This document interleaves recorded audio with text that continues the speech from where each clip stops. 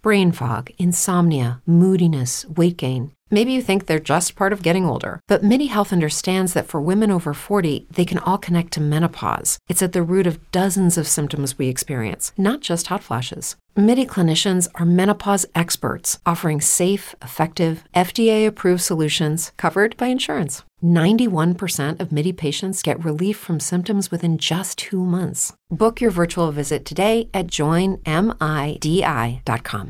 It's true that some things change as we get older. But if you're a woman over 40 and you're dealing with insomnia, brain fog, moodiness, and weight gain, you don't have to accept it as just another part of aging. And with MIDI Health, you can get help and stop pushing through it alone. The experts at MIDI understand that all these symptoms can be connected to the hormonal changes that happen around menopause, and MIDI can help you feel more like yourself again. Many healthcare providers aren't trained to treat or even recognize menopause symptoms. MIDI clinicians are menopause experts. They're dedicated to providing safe, effective, FDA-approved solutions for dozens of hormonal symptoms, not just hot flashes. Most importantly, they're covered by insurance. 91% of MIDI patients get relief from symptoms within just 2 months. You deserve to feel great. Book your virtual visit today at joinmidi.com. That's joinmidi.com. Hello, campers. Grab your marshmallows and gather around the True Crime Campfire. We're your camp counselors. I'm Katie. And I'm Whitney. And we're here to tell you a true story that is way stranger than fiction. We're roasting murderers and marshmallows around the True Crime Campfire.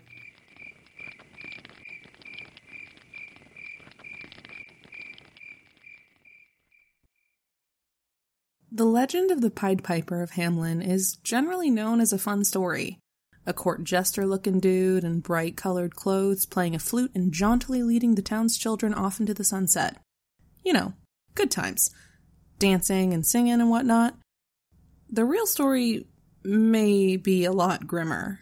In fact, some historians think the Piper led the youths of Hamelin to be abducted or slaughtered. We don't really know for sure, but we're pretty sure about this. When a full-grown adult starts collecting troubled kids around him, telling them tall tales and making them wild promises, alarm bells ought to start ringing. This is Killer Club, a bizarre story of multiple murder.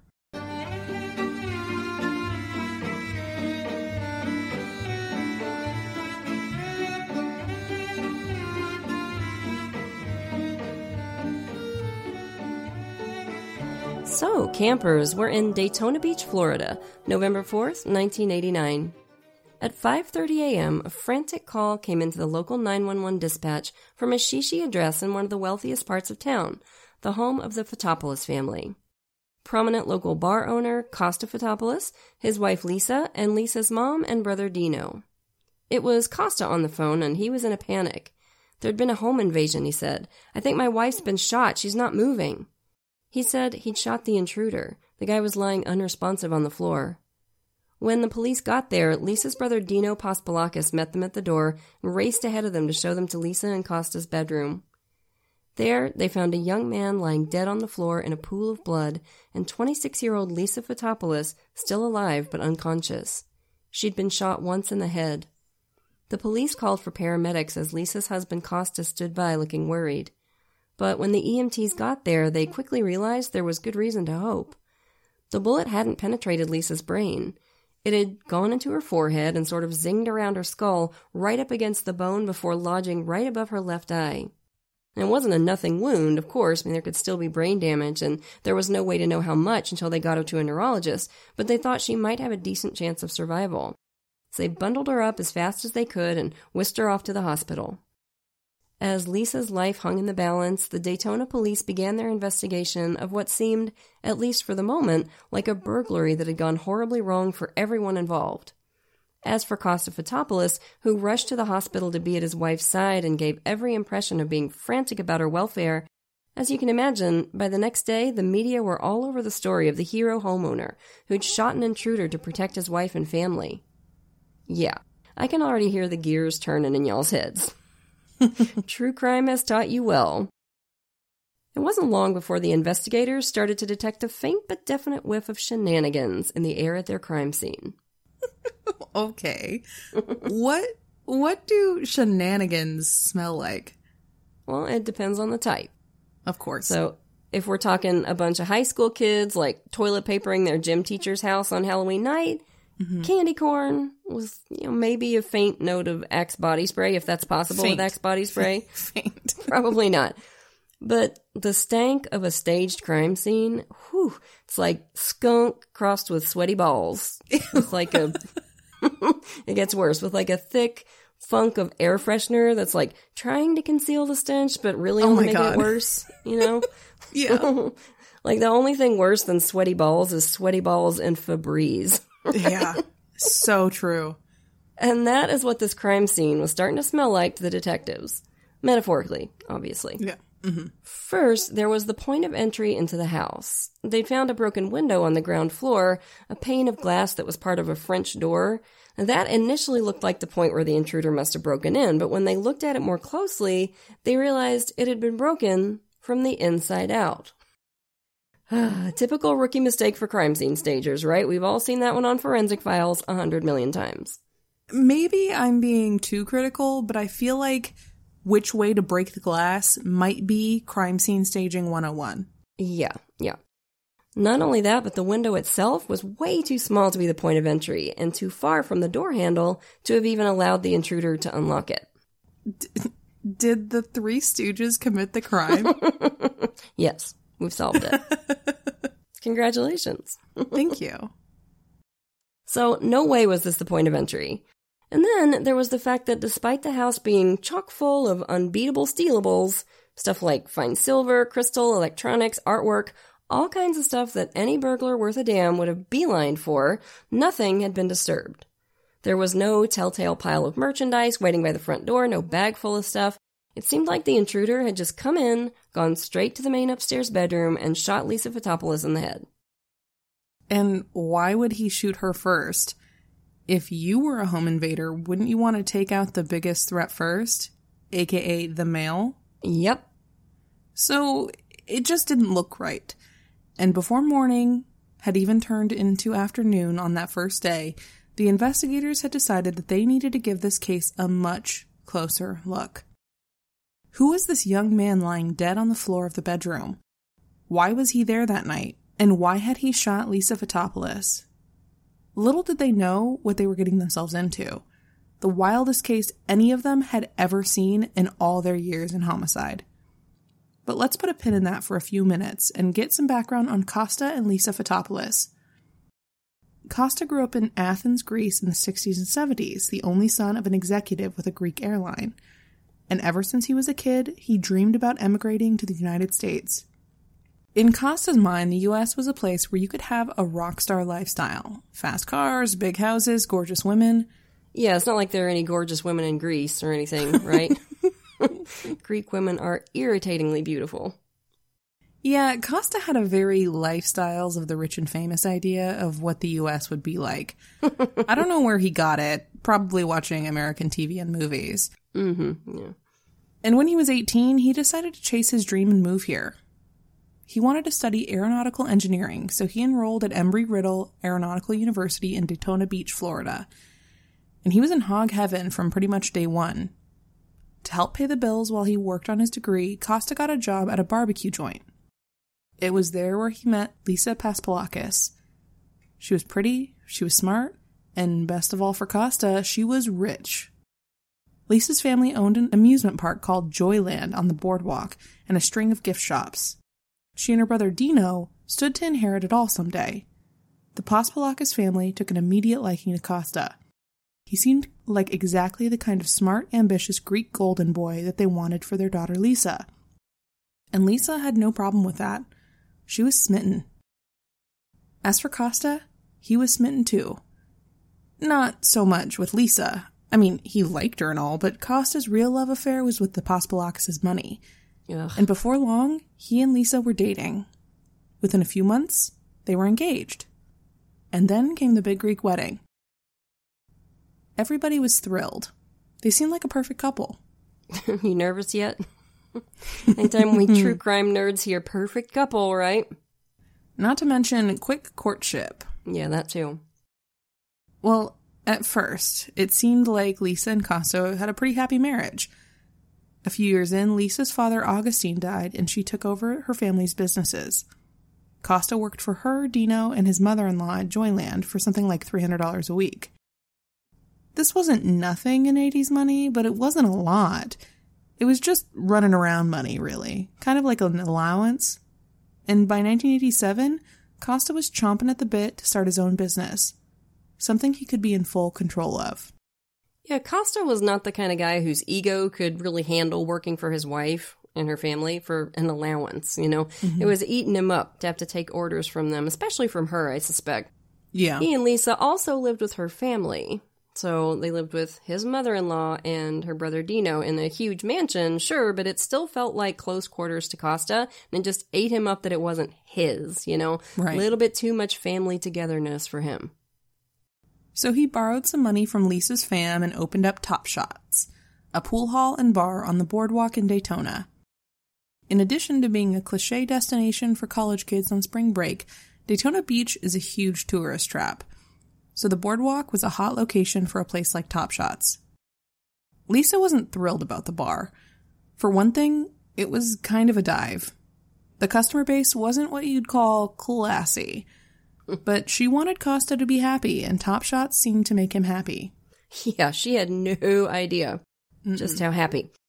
Costa threw himself into his new role as the owner of a rough boardwalk pool hall. For a while, Lisa wasn't really aware of how fully he was embracing the seedier side of Daytona Beach, but she knew her husband seemed different. And she knew he liked to hire young transient kids as workers at the bar. A lot of them seemed like runaways, kids from troubled backgrounds who had come to Daytona to escape. Now, campers, we've seen this dynamic a million times before. Prominent adult in a position of power gathering younger people with no power and exploiting them or turning them into minions or whatever. Costa liked to surround himself with people who wouldn't say no to him, who were easy to impress with tall tales, who fed his gigantic ego. Bit by bit, Costa Fotopoulos was becoming the flashy, gold chain sporting, hot car driving Pied Piper of the boardwalk. He was in his element, man, telling the kids all about his work with the CIA. Wait. Let me guess. I knew you'd like Let that. me guess. He didn't work for the CIA. No, but the minions didn't know that. Costa would hold court in the back office at Top Shots, and the minions would gather around to hear stories about how Costa was a mercenary in the pay of the government, doing all kinds of secret spy stuff, because, you know, spies love nothing more than to tell everybody all about their super secret spy stuff, right? Mm-hmm. And if any of the minions suspected that the stories might not be true, well, Costa had proof. On the back wall of the office was a framed letter from the CIA on official Central Intelligence Agency letterhead with the agency logo addressed to Mr. Konstantinos Fotopoulos. You could not argue with that.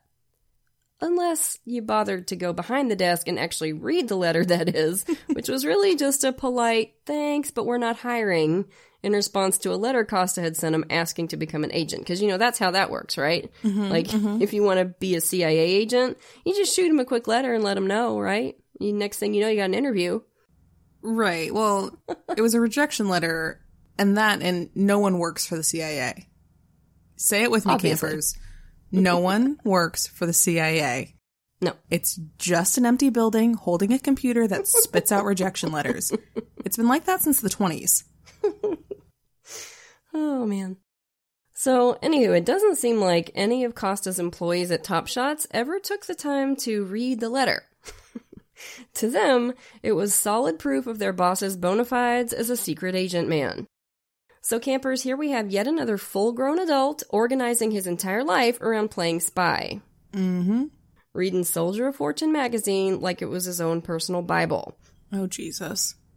And this is bonkers. He and Lisa were making plans to build a new house. And they were talking to a contractor, deciding on design elements and stuff like that. And at one point, Costa told the builder he wanted to add a secret room to the house. Jesus. What for? Who the hell knows? Probably to keep all his guns and stuff. Costa just liked the idea of a secret room, you know? It was just fun for him. His business partner, Tony Calderoni, didn't fall for any of Costa's bullshit, like the kids who worked for him did, of course. When Costa told him he was a, quote, commando assassin, Tony thought it was ridiculous. And one night, Costa invited him on a mysterious errand. And just purely out of curiosity, Tony agreed to come along just to see what this frickin' lunatic was up to, right? And what it turned out to be was Costa, dressed head to toe in camouflage, packing a sword and 2 handguns. I swear to God, I'm not making this up. Going out to the middle of the woods to bury a bunch of guns and cash in the woods.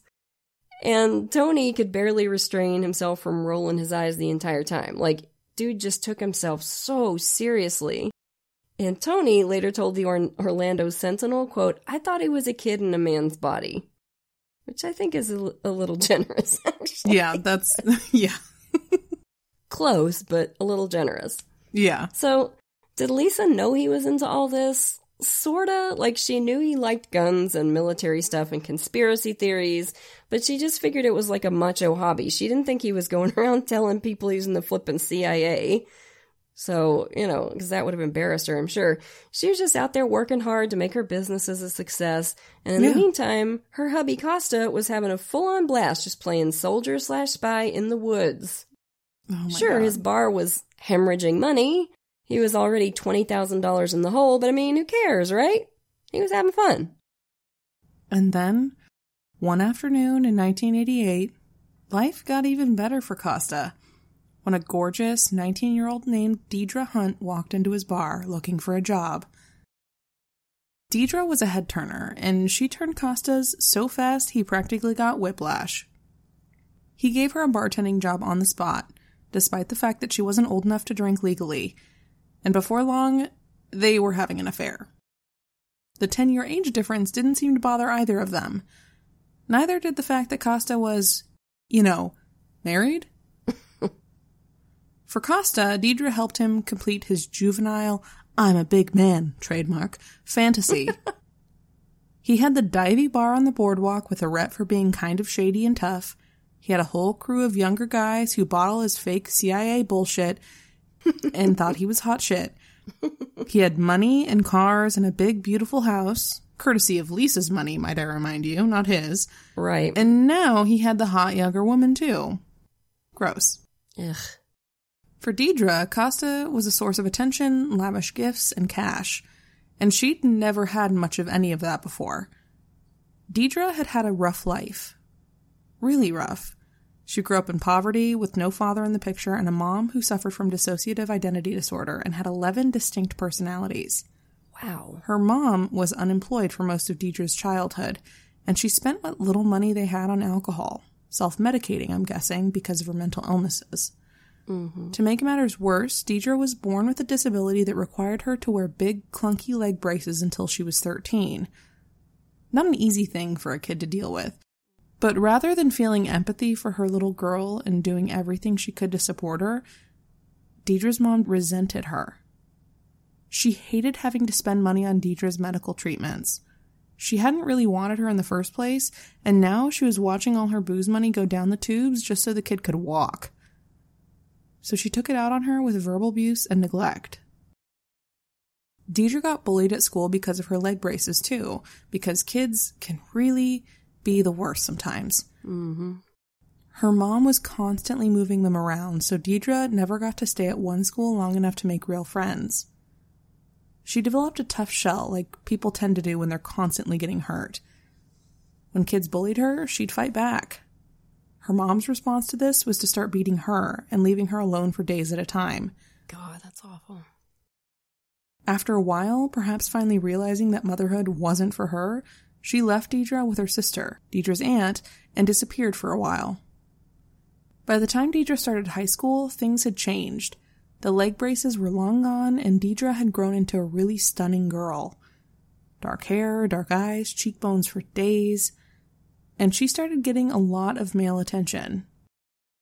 For a kid like Deidre, who hadn't had much in the way of positive attention in her life, it was like a drug. She embraced it full force. And when the high school boys started to bore her, she moved on to adults. Oh, and God. I want to say something about this and about how this case tends to get portrayed in the media. Yeah, I know where you're going, and I agree 100%.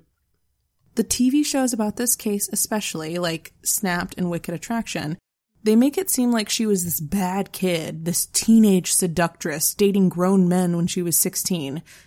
She started bringing grown-ass men home when she was still in high school, and her aunt's reaction was just bizarre. Yeah, instead of, like, calling the cops on these adult men trying to have sex with a minor and, like, getting Deidre some counseling or whatever, the family was just like, well, time to kick the dirty whore out. Yeah. So now she was in a position where she's 16 years old with no place to go, and she turned to sex work to survive, as many young people do in that situation. Yeah. She was basically living on the street.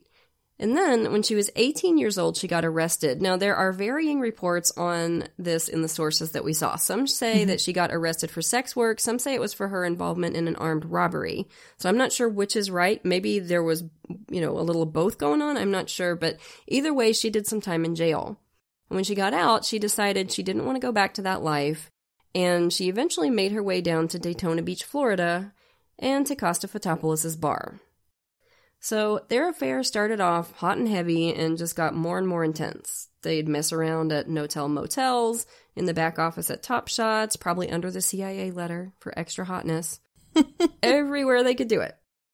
And eventually, in addition to the gifts he was showering on her, Costa rented Deidre an apartment so he could see her whenever he wanted. The apartment was just a couple blocks down the street from the bar, so it was super convenient. You gotta give it to the man. He may have been a ridiculous shithead, but he was an efficient shithead. At least. He also started giving Deidre a cash allowance. She told him all about her past, her brushes with the law, her time as a sex worker, and rather than being put off, Costa dug it. For one thing, in his eyes, it made her seem sexier and more badass, but he also knew that her past made her easier to manipulate. Just like all the other troubled teens and early 20-somethings he'd gathered in around him at Top Shots. He regaled Deidre with all his CIA and mercenary stories, the whole soldier, fortune, commando, assassin narrative, and he showed her his cache of deadly weapons. Because, of course, this asshole was full-on obsessed with weaponry. And I'm not talking about a handgun or two, okay? I'm saying this man had grenades. Grenades. He had a fully automatic, fully illegal AK-47. And may I just ask, what in the name of sweet star-spangled shit does a person need with a flipping grenade? Like, it's not for home protection.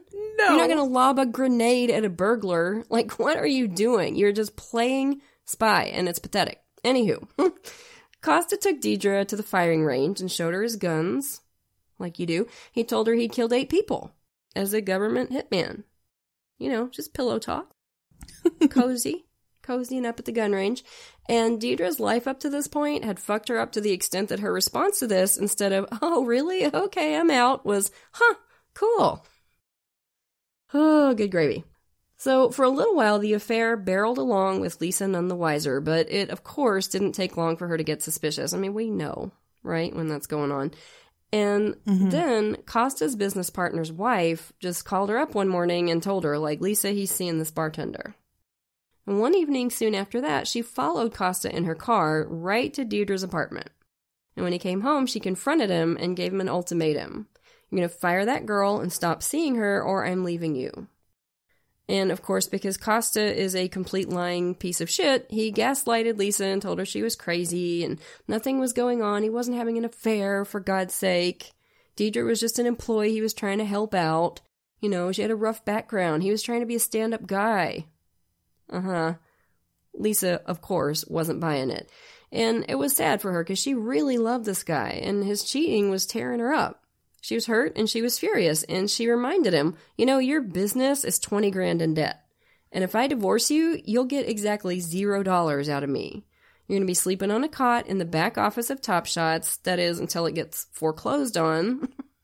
And then you're going to be out on the street. And Costa knew she was right. And this would not do. This would have an unfortunate effect on his game of spy, right? So, wouldn't do. Now, this conversation happened just a few weeks before Costa's frantic call to 911 about the home invasion. And the bleeding, unresponsive wife, shot while sleeping, and the intruder he had to shoot dead in self-defense. Speaking of, let's go back to the shooting. Costa told the investigators that he and Lisa had been up late watching movies until about 2 a.m. Then they fell asleep, and the next thing he knew, he was waking up to a loud bang. He looked up and saw a man standing at Lisa's side of the bed. He was holding a gun. Costa kept a handgun on his bedside table for protection, he said. A 9mm Sig Sauer P.22-6. Practically on instinct, he said, he grabbed it, crouched down beside the bed, aimed it at the intruder, and pulled the trigger until he ran out of ammo.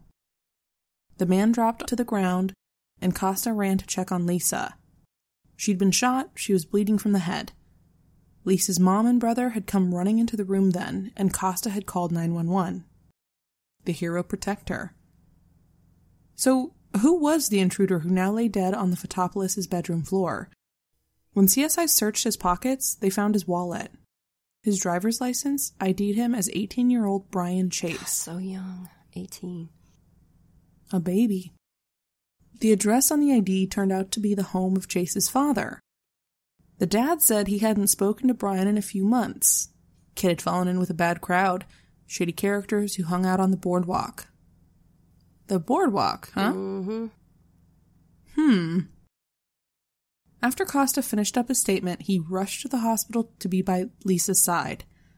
Imagine, campers, how thrilled he must have been when the doctors told him. It's a miracle. The bullet missed her brain. She's alive. Oh, great. No, that's great. Lisa, officially one of the luckiest human beings to ever get shot in the head, was awake and talking already, and the doctors thought she'd most likely make a full recovery. Despite the fact that she still had a bullet lodged in her skull, Lisa was well enough to talk to the detectives. She corroborated Costa's story about watching movies until 2 a.m. and told them about waking up to a horrible pain in her head and hearing Costa on the phone with 911. But she also had a few interesting extras to add. For one thing, she told them that earlier in the evening, she'd seen Costa out in the yard, burying a black duffel bag.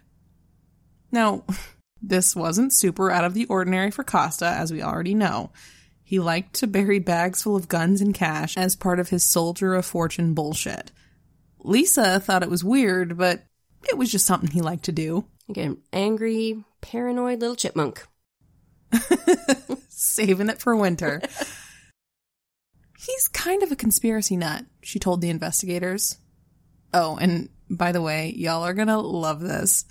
Apparently, Costa was always forgetting the exact spots where he buried his stuff, so he had to buy a metal detector to find it all. That is delightful. He's a spent force, ain't he?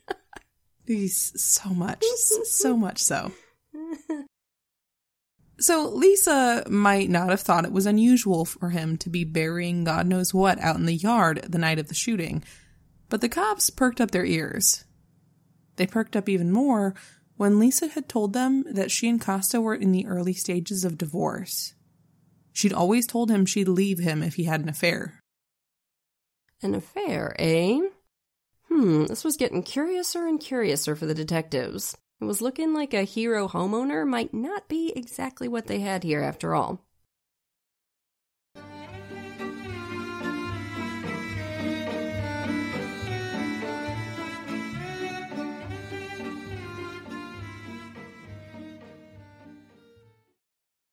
Say goodbye to your credit card rewards. Greedy corporate mega stores, led by Walmart and Target, are pushing for a law in Congress to take away your hard-earned cash back and travel points to line their pockets. The Durbin-Marshall credit card bill would enact harmful credit card routing mandates that would end credit card rewards as we know it. If you love your credit card rewards, tell your lawmakers, hands off my rewards. Tell them to oppose the Durbin-Marshall credit card bill. Okay, round 2. Name something that's not boring. A laundry? Ooh, a book club. Computer solitaire, huh? Ah, sorry, we were looking for Chumba Casino. That's right, ChumbaCasino.com has over 100 casino-style games. Join today and play for free for your chance to redeem some serious prizes. ChumbaCasino.com. No purchase necessary. Void where prohibited by law. 18+ terms and conditions apply. See website for details.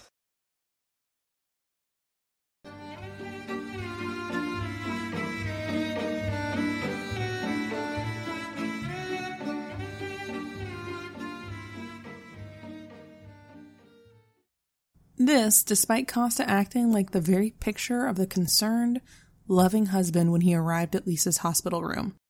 He was crying, holding her hand, really putting on a show. Ugh. Lisa later said that for a little while, she thought maybe the shooting had woken him up, made him realize what he was about to lose if he kept sneaking around with Deidre and Lisa went through with the divorce. Bless her heart. Man, that's such a bummer. Yeah. And there was one more thing Lisa told them in the hospital. She said she'd had a scare about a week earlier at the Joyland Amusement Center she and her family owned. It was a robbery attempt, she said. Lisa had been at the arcade checking on something or other when a young man pulled a gun on her and tried to force her into a little private office. She was terrified, of course, but she managed to escape by kind of dropping down and crawling through the guy's legs and running into the crowd, and he hadn't come after her.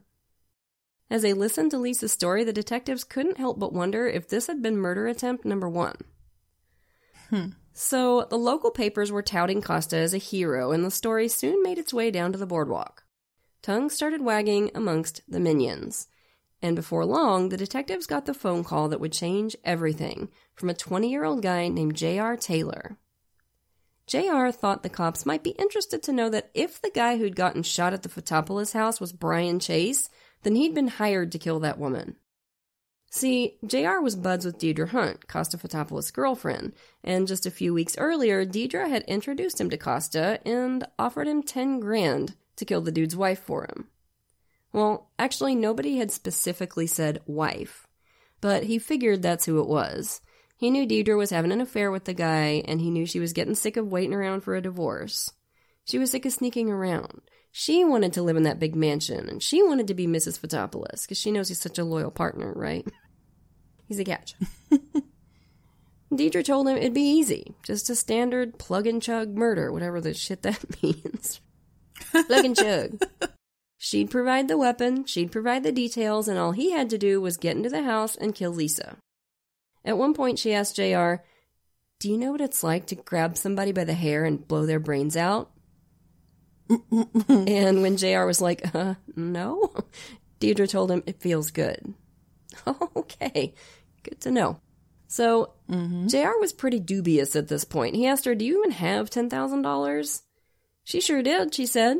She took him to the back office at Top Shots and showed him a bag full of cash. She even tried to sweeten the deal a little more. She said she'd give him a little something on the side if he did it. So, well, my. So the only thing stopping him, because the existential dread of murdering a fellow human creature wasn't enough, I guess, was Costa. JR knew in his gut that if he broke into this guy's house, he probably wasn't going to make it out alive. Everybody at Top Shots knew about Costa's arsenal of weapons, his framed CIA letter about his work with the government. I mean, this was a guy that had been given a license to kill by the spooks, right? And not only that, but Costa had started an exclusive club for his inner circle of minions. He called it, and again, I swear to God we're not making this up, the Hunter Killer Club. Because apparently, he was 12 years old. Yep.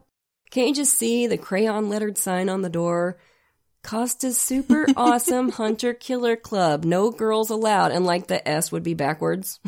Yeah, The Hunter Killer Club was going to be an elite group of trained assassins, JR said.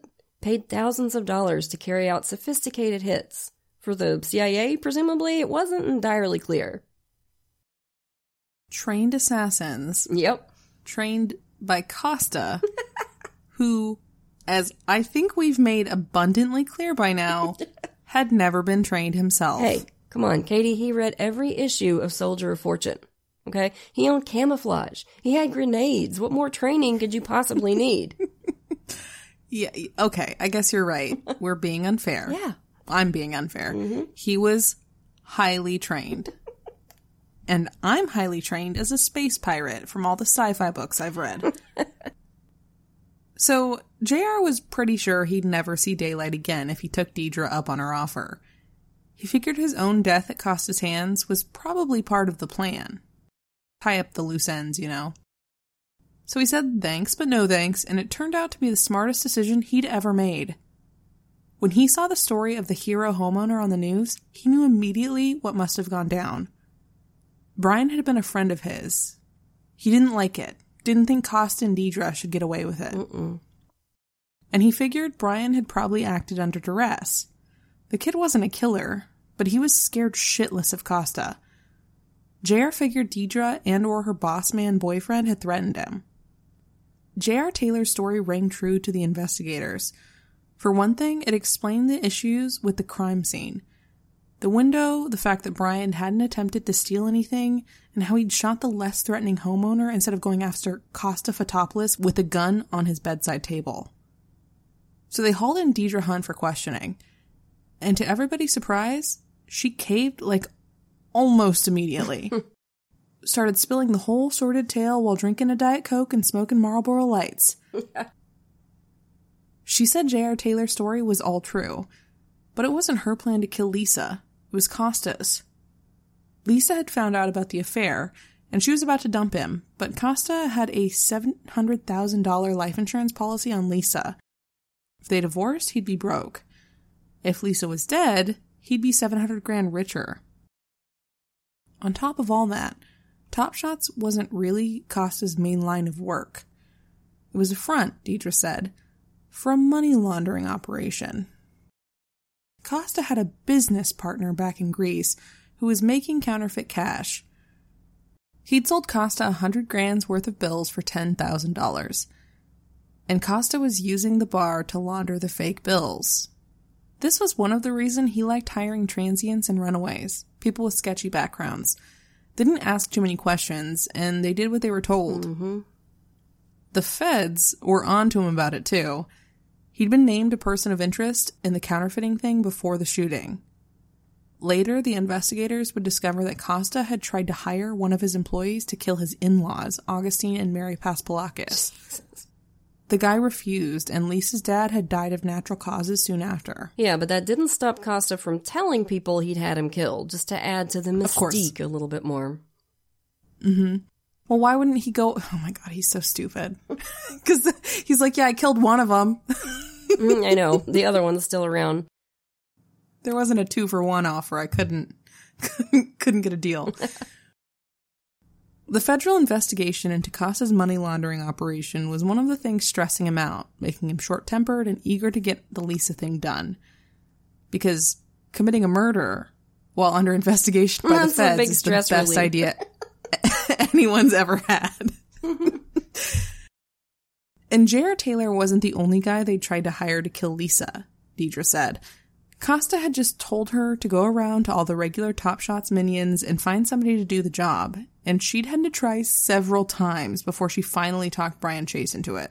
Yeah, there were actually 5 or 6 different botched attempts to kill Lisa before the night Brian Chase actually showed up in the Fotopoulos bedroom.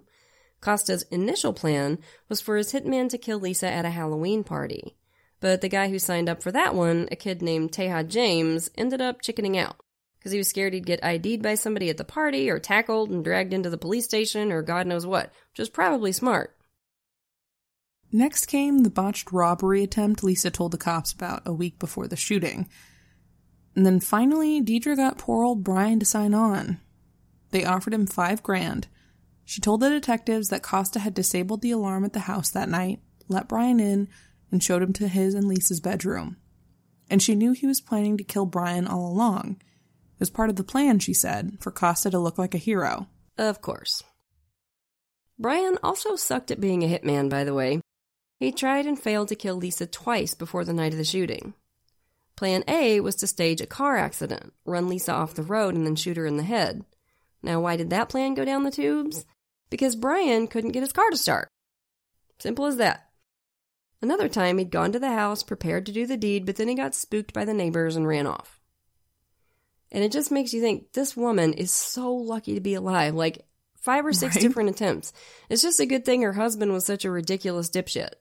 And the teenage kids that he tried to hire were such incompetent boobs, because otherwise she would so have been dead. Yeah. At a certain point, the universe is just speaking to these assassins, right? Like, just screaming at them to fucking stop trying to kill this woman. I know. And they wouldn't listen, of course.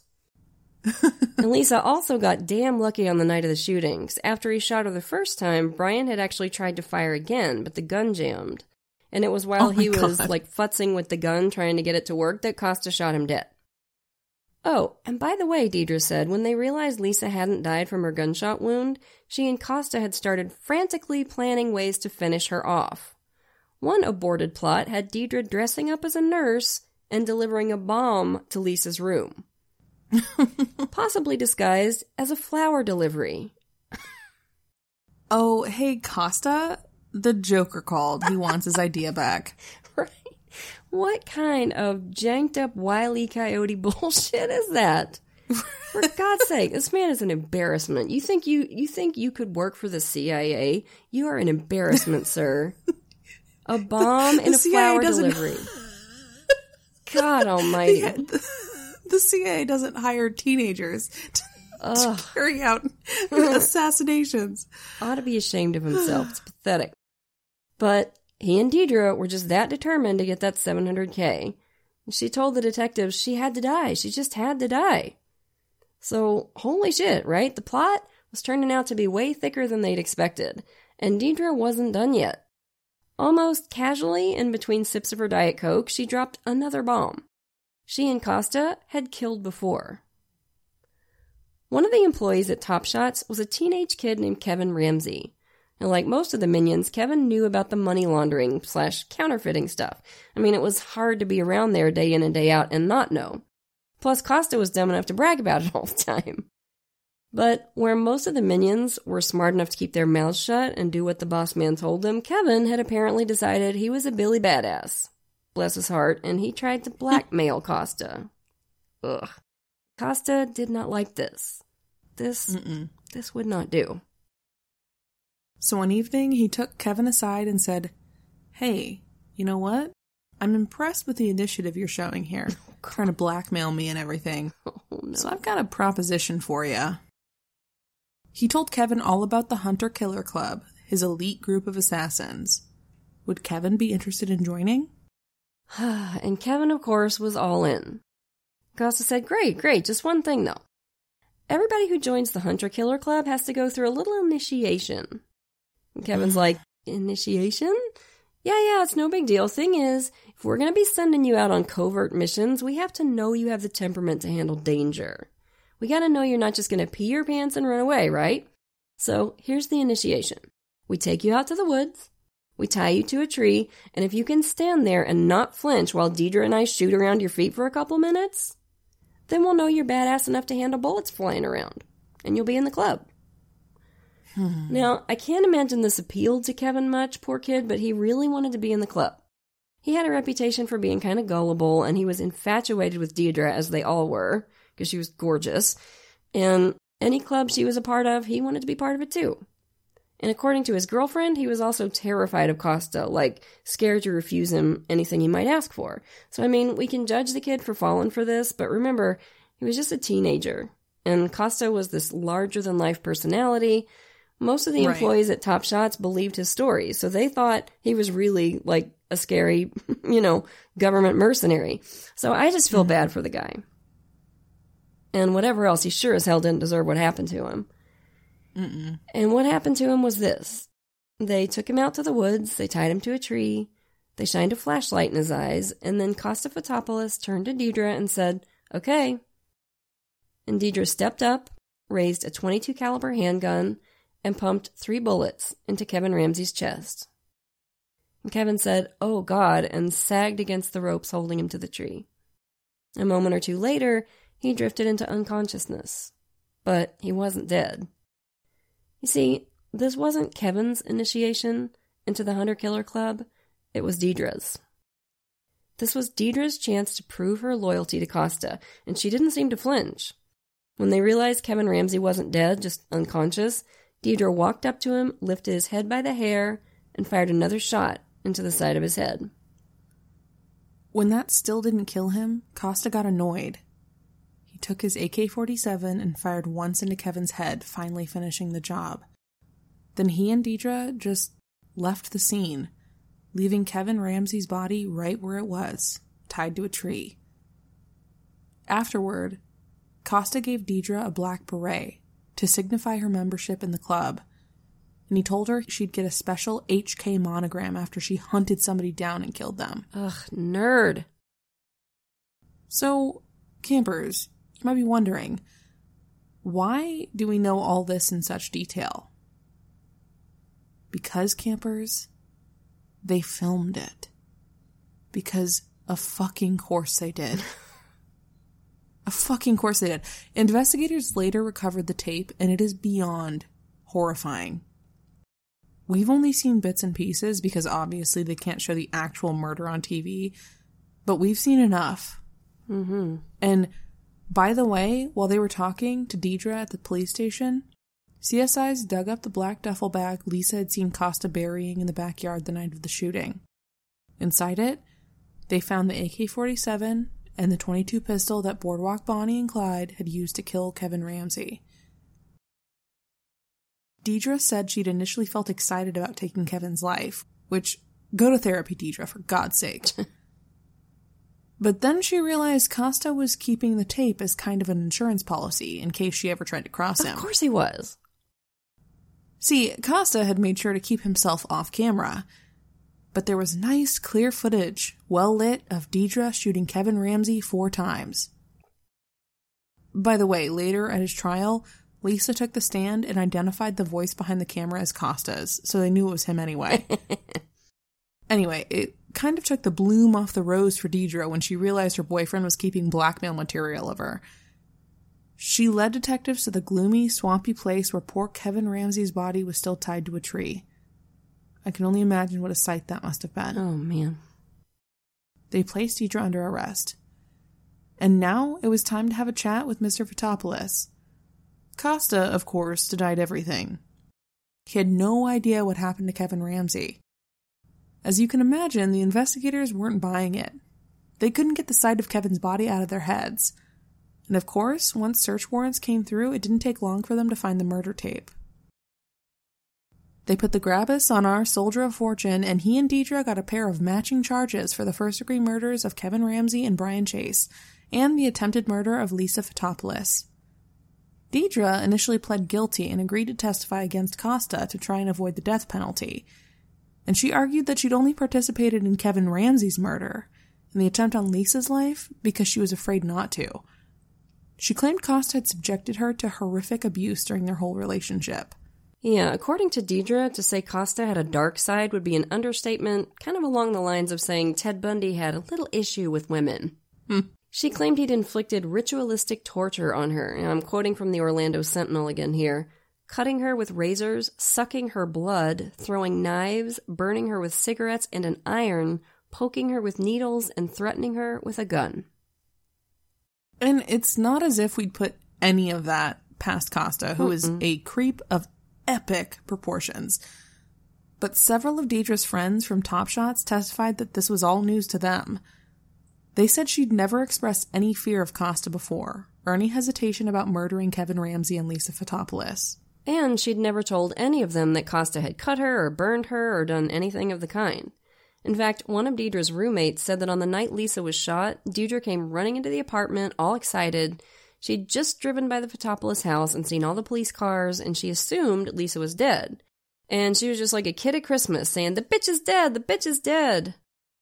Another friend said she'd gone for a walk on the beach with Deidre shortly before Kevin Ramsey's murder, and Deidre told her all about it. How she was looking for Kevin, so she and Costa could take him out to the woods and kill him. Told her all about the Hunter-Killer Club, how killing Kevin was going to be her initiation, and far from seeming intimidated or scared, Deidre's friend said she seemed excited about it. Other friends said she talked about wanting to be an assassin for hire in Europe. She wanted to drive a Ferrari, because, you know, if you're a hired assassin, it makes sense that you'd want to be as conspicuous as possible, right? And Costa had told her that once Lisa was dead, they'd be rolling in money, and they could do all that and more. Plus, because of his work with the CIA, even if they got caught, it would all work out fine, because apparently super secret CIA hitmen are allowed to just murder anybody they want, including their wives. Now, Deidre, of course, said all her friends were lying, and a couple of them were also facing charges themselves, so you could argue that they were just telling the cops what they wanted to hear. But I don't know. See, at Costa's trial, the prosecutors actually argued that Costa had abused Deidre. I assume it was because he was trying to blame the whole thing on her, or at least discredit her as a witness against him, so it made sense for them to present her as a victim of Costa's abuse and manipulation. Now, where's the truth? I kind of suspect somewhere in the middle. Whatever her relationship with Costa was like behind closed doors, Deidre was absolutely a victim of serious abuse throughout her life. Her mom actually took the stand on her behalf at one point and admitted to severely abusing her when she was growing up, and there's no doubt about that. And she was taken advantage of as a teenager by a whole succession of grown men. So, whether Costa was drinking her blood and threatening her to get her to take part in his murder schemes, or whether she was just so damaged from her childhood that murder struck her as a fun adventure, I have some sympathy for Deidre, either way. Now, obviously, a lot. None of this excuses what she did, nor should it give her a get-out-of-jail-free card, but this girl had never known anything but chaos in her life, like from the day she was born. So, I have a little bit of sympathy for her. The judge, on the other hand, did not. He took one look at the snuff film of Kevin Ramsey's murder, and he gave Deidre the death penalty, despite her cooperation. Acosta got the same sentence. Now, a few years later, though, Deidre appealed. One of her major arguments was that while she was sitting in jail waiting to testify against Costa, her defense attorney, Peter Niles, had tried to sell her story to a tabloid TV show for $5,000. Yeah, it's actually worse than it sounds. This was her defense attorney. He brought in a TV crew to interview her in jail, and he told the jail and her and everybody at the time that they were just there to videotape their attorney-client meeting, like in preparation for her testimony. But then when they got there, he actually fessed up to Deirdre, oh, by the way, funny story, true story, actually, this is the crew from A Current Affair. So be a lamb and give them an interview, okay? Holy shit, like, can we say enormous conflict of interest? Can we say disbarment? Unbelievable.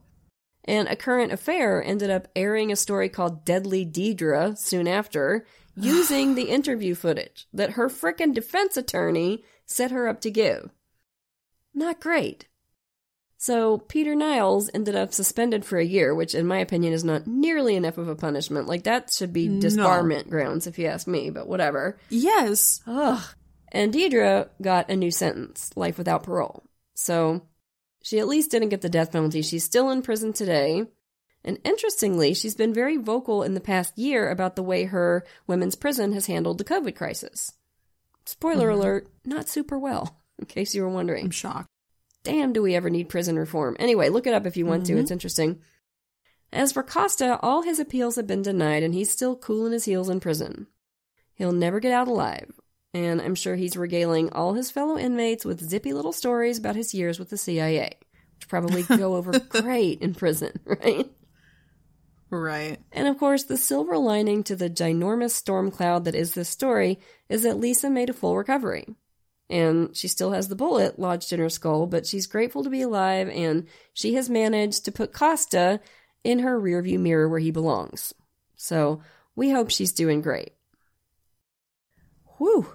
So, that was a wild one, right, campers? And forgive me for my whiskey voice. I've had a sinus infection, and we just didn't want to have to skip this week. So you just have to deal with a little bit of a croaky Whitney. I hope it's been okay. She's kicking ass. And we'll have another one for you next week. But for now, lock your doors, light your lights, and stay safe until we get together again around the True Crime Campfire. And as always, we want to send a grateful shout out to a few of our newest patrons. Thank you so much to Kristen, Jacqueline, Anastasia, Leslie, and Anaja. And if I pronounced any of those wrong, please tell me and I'll fix it next week. We appreciate you all to the moon and back.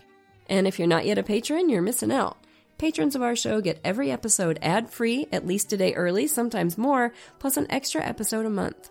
And once you hit the $5 and up categories, you get even more cool stuff. A free sticker at $5, a rad enamel pen while supplies last at $10, virtual events with Katie and me, and we're always looking for new stuff to do for you. So if you can, come join us. Lucky Land Casino, asking people, what's the weirdest place you've gotten lucky? Lucky? In line at the deli, I guess? Aha, in my dentist's office. More than once, actually. Do I have to say? Yes, you do. In the car before my kids' PTA meeting. Really? Yes. Excuse me, what's the weirdest place you've gotten lucky? I never win and tell. Well, there you have it. You can get lucky anywhere, playing at LuckyLandSlots.com. Play for free right now. Are you feeling lucky? No purchase necessary. Void where prohibited by law. 18+. Terms and conditions apply. See website for details. Okay, round two. Name something that's not boring. laundry? Ooh, a book club. Computer solitaire, huh? Ah, oh, sorry. We were looking for Chumba Casino. That's right. ChumbaCasino.com has over 100 casino-style games. Join today and play for free for your chance to redeem some serious prizes. ChumbaCasino.com. No purchase necessary. Void where prohibited by law. 18+. Terms and conditions apply. See website for details.